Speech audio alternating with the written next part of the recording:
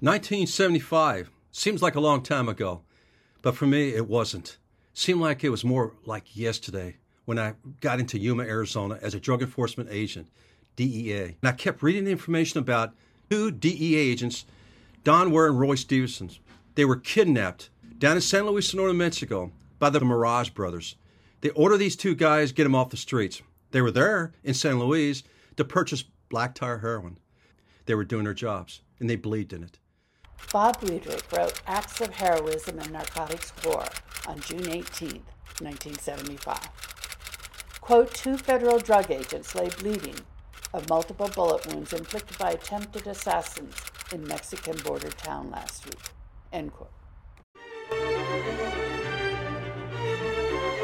Evil men don't understand justice. That's the focus of this podcast series. In this episode, Larry is going to talk about the attempted murder in 1975 that led to his involvement in this case. What I experienced as a drug enforcement agent working that border for over 6 years. The DEA agents were right in the thick of it with the Mexican heroin drug traffickers in an investigation down in San Luis Sonora, Mexico, to stop the flow of heroin coming into the United States. This Mexican cartel already targeted those 2 agents. They were going to attempt to murder them.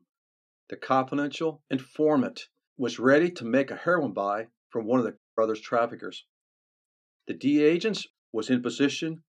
They were going to watch that CI make that heroin deal. These 2 agents never thought that that day things were going to go wrong.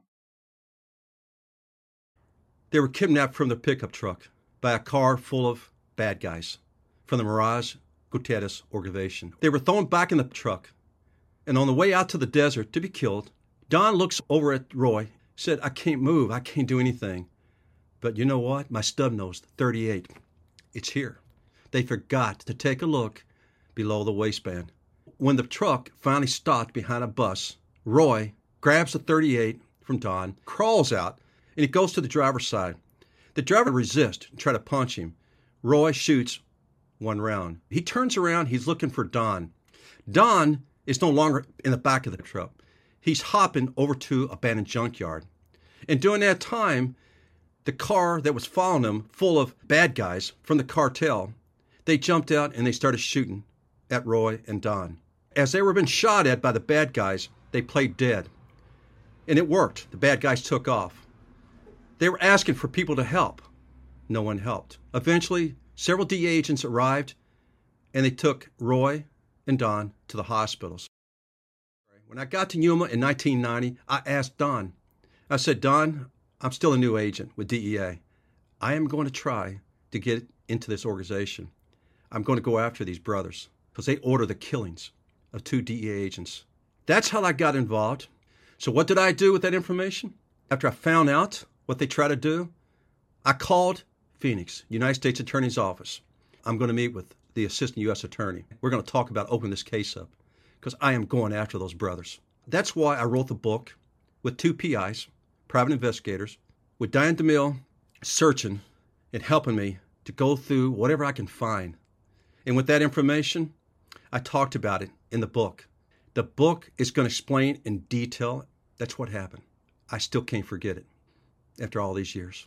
It still happened today as we're speaking right now. It's worse. It's worse than ever had been. This is not going to stop. The corruption, I'm going to talk about that. I'm going to learn what I learned, what kept me alive. I hope you continue to follow this because I'm going to get right to the point. This is the end of this episode of Evil Men Don't Understand Justice.